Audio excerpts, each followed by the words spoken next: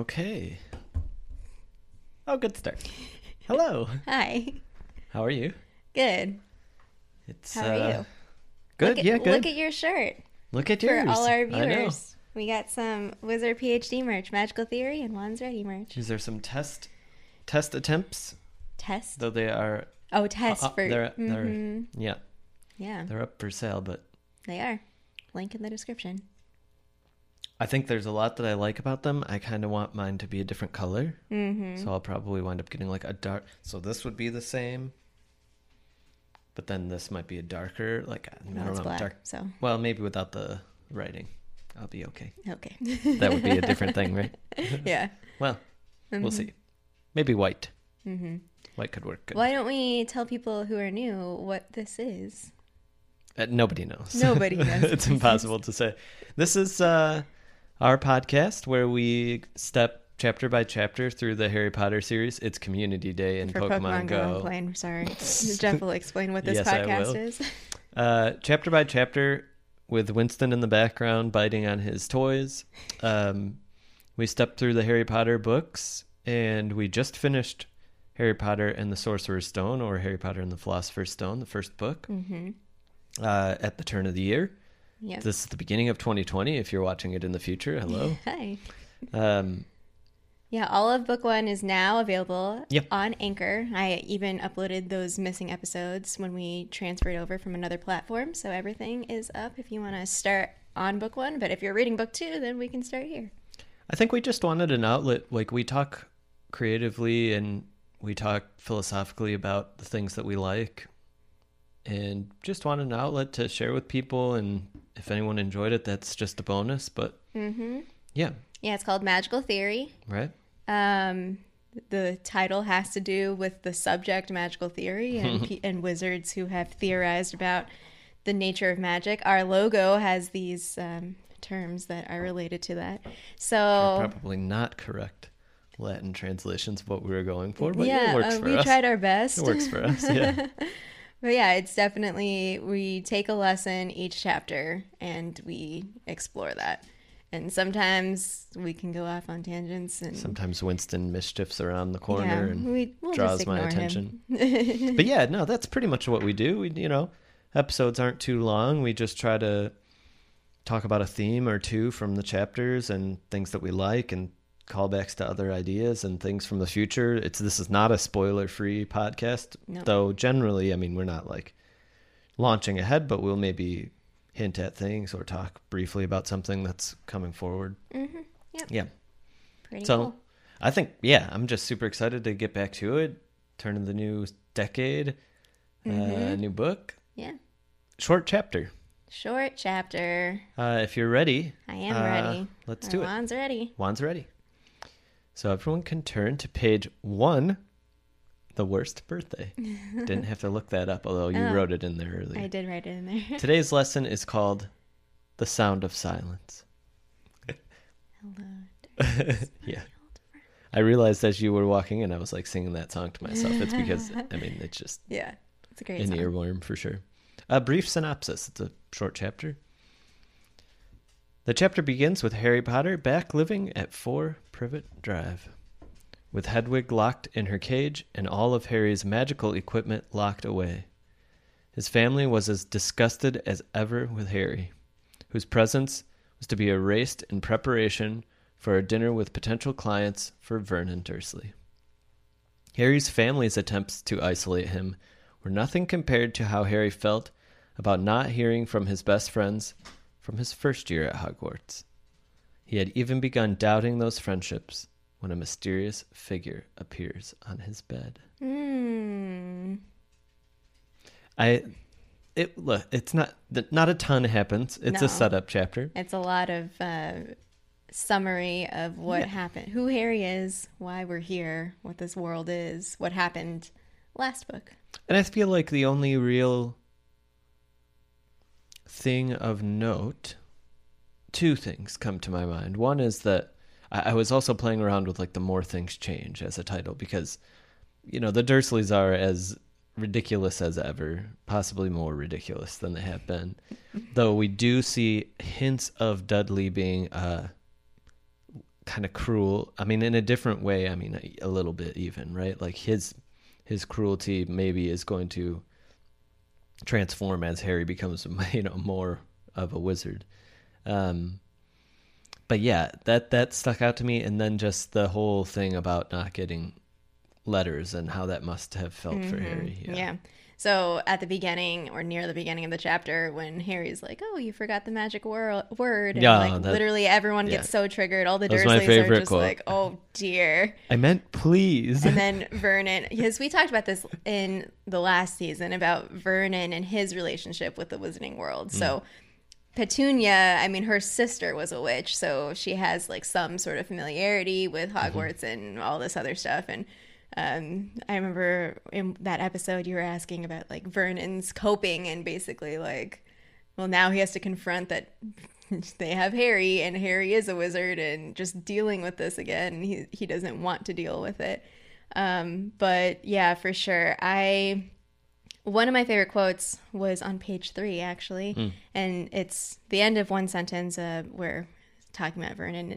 And because Harry Potter wasn't a normal boy. As a matter of fact, he was as not normal as it is possible to be. So again, actually, so this is sort of a parallel to the first chapter in the first book, where it's all about the Dursleys being normal. And that's basically their defining characteristic, is that they're normal. And then all this other stuff happens, and here we're contrasting with Harry. Harry's not normal, and I think the difference this time, after having a year in this magical school, is that Harry doesn't, I mean, not that he necessarily seemed like he wanted to be normal, but he's kind of, and I mentioned this to you earlier, he's kind of outgrown it. He's not like, it's not impressive. The Dursleys are pretty basic people, and I don't know. Yeah, that's kind of what I was picking up on. What has come into my head as you've been talking is actually me just playing around with because you mentioned it's very similar to the first chapter, and of course it is. And I was thinking of the first book.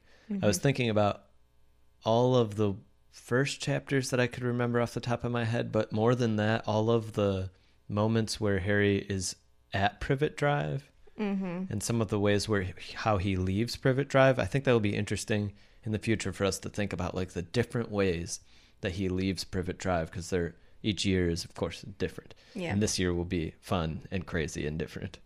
But his time in Privet Drive is this, like, in a very cruel way, grounding, because it's like, oh, you Harry should remember that, like, not only did you not have like just a rosy year at Hogwarts in your first year, but there's a whole world out here, and the Dursleys are a microcosm of what could be, what could happen to you, or how people could treat you. It's kind of it's tough. I mean, it's such a unique cycle here of like going to Hogwarts and coming back, and coming back for Harry is just so awful. It's just awful. Yeah. I don't know. I can't even really conceive of how badly it must like just feel to like, I mean, he has like kind of a rosy, like, oh, it's not home for me. Not really. Yeah. Right. At least in the movie. Right. But it's actually, I don't know. It's pretty dark. Yeah. So there's a description in there where it says he missed Hogwarts so much it was like having a constant stomach ache. And I wrote anxiety right next to that. I mean, so everyone has different physiological reactions. Like, I get it mostly in the center of my chest, but that's what I thought about. And I don't know. So I tried to have charitable perspectives on people, but it's very difficult for me to have a complex perspective on the Dursleys, just based on like what we know about them. They're just very simple and shallow people. Just the ways that this whole chapter, they're like practicing this facade for these people that they're trying to impress. And they're pretty garbage humans in the first place. And they're just like, dressing it up. And it's, it's a great thing to reflect on too, which is like the difference between when we learn people's backstories, Snape, Petunia, different people, Dumbledore to some extent, like we get the opportunity to see how they rationalize or see maybe where their behavior comes from, but it doesn't necessarily justify it. right? And I think Petunia will be the prime example of this, even more so than Vernon. Vernon is like it feels like he has never changed. When Petunia and him got together, he was probably exactly the same as he is right now, and how he would have acted then, which is not good at all anyway. But then Petunia, like her story doesn't excuse cruelty. So Snape always becomes the main question mark, and we will talk ad nauseum, I'm sure, about Snape as the years go on here. But it's just when you think about backstories, anytime I think about like writing or D&D or anything with backstories, it is motivational, like what are the person's motivations for acting the way that they do, but it is not justifiable necessarily. Right, because even we talked in the last chapter, or like the last episode, about Harry Potter. So like Harry doesn't have to turn out the way that he is. Like Harry doesn't, he's just so nice and kind to everyone for the most part. I mean, he has his little riffs with Malfoy, but Dudleys. Yeah, but I mean, it's interesting because like he doesn't have to. He could. I'm impressed because Harry has this, like, even with this situation with the Dursleys, that he has this sense of wonder and wanting to do good into the world. And so, yeah, it's very complicated because people have experiences, and that shapes like the ways that they see the world or how they exist in the world. But yes, you have your past, your experiences, or your framings, but you also have pretty much like free agency. Like you don't have to be trapped by a certain label or box or way that you grew up. Harry's a great example of that. Yeah, totally. Yeah. Another quote that I picked up as one of my favorites was, so Harry is he's being punished and he has to do all these chores and everything, and he's thinking in his head, wish they could see the famous Harry Potter now, he thought savagely as he spread manure on the flower beds, his back aching, sweat running down his face.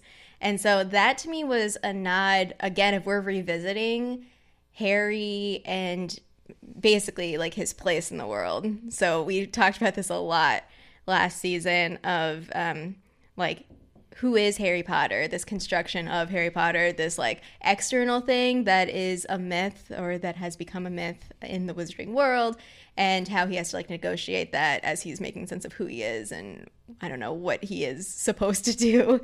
And so it's, to me, there's kind of this like, there's already this sort of frustration there from Harry's perspective of he has this like famous title that's latched onto him, or people assume that he has this wonderful life, and he's just kind of, well, he's just Harry still. And just Harry. Yeah, for people to be able, I guess, like for me, I can relate to that of like wanting people to see you in a certain way, but other people not seeing you in that way. Or I mean, many people I'm sure feel this way of trying to like be seen as the fully like messy human that you are, and not just this clean little story of a human.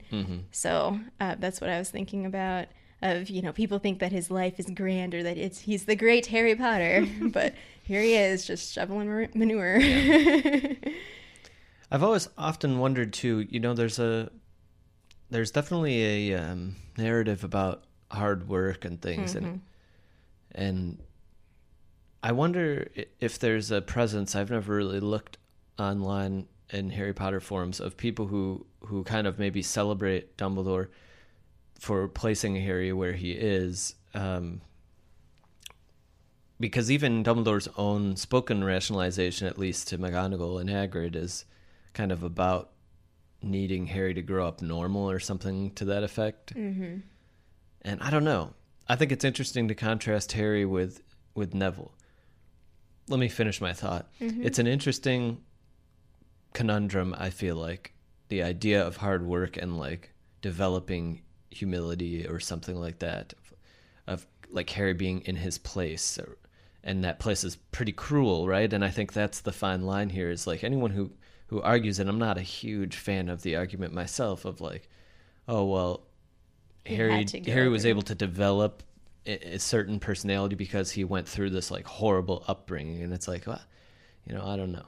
I don't agree. I mean, I think people go through horrible upbringings, and it is cruel and there isn't some magic protecting them, which is what this story eventually gets to, of like, well, Harry was never in danger. Like, he was magically protected by love. Yay. Right. But really, like, it is very questionable every time he comes back here. Like, despite Dumbledore, a good example of rationalization and justification, like, he can rationalize it as like Harry needs like a booster shot on his love vaccine to protect himself. But really, like, what does that look like and how kind of cruel it is and what you're causing Harry to go through, right? Mm-hmm. There's a line. What if it was more? What if he was, beaten by them, obviously, or like threatened or tortured, then what? Would you still send him back so that he could get his, magical protection? I don't know. But it's it's part of it. It's part of Harry's story for sure. And it definitely, it's in the first book, like it made me think when, especially reading this now, like how well Harry can stand up to Malfoy, I think is developed through his relationship with Dudley, right? Like he quickly recognizes what a bully looks like and how they act and like the two-facedness and yeah. But it's a good chapter. I mean, the character on the bed, man. I'm ready to roll. Yeah, well, because there were eyes in the bush. I know. Oh. And Harry just like... I can't wait. Jiggery pokery. I know, hocus pocus. Yeah. Saying squiggly nonsense. wiggly. Yeah. But fun though, fun. I mean, I'm ready. I'm really ready. It's a good book. Into the chamber. It's going to be a fun one. I haven't read Chamber of Secrets in a while. I've read Sorcerer's Stone like standalone a few times just for fun. But Chamber of Secrets, like, I don't know how many times I've read it. Probably less than 5, would be my guess. Yeah. And it's been a while, a long while.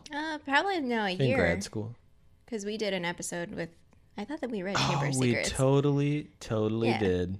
So yeah. You are absolutely right. Sorcerer's Stone and Chamber of Secrets are the only Harry Potter books that I've reread. Are those videos still up? Yeah.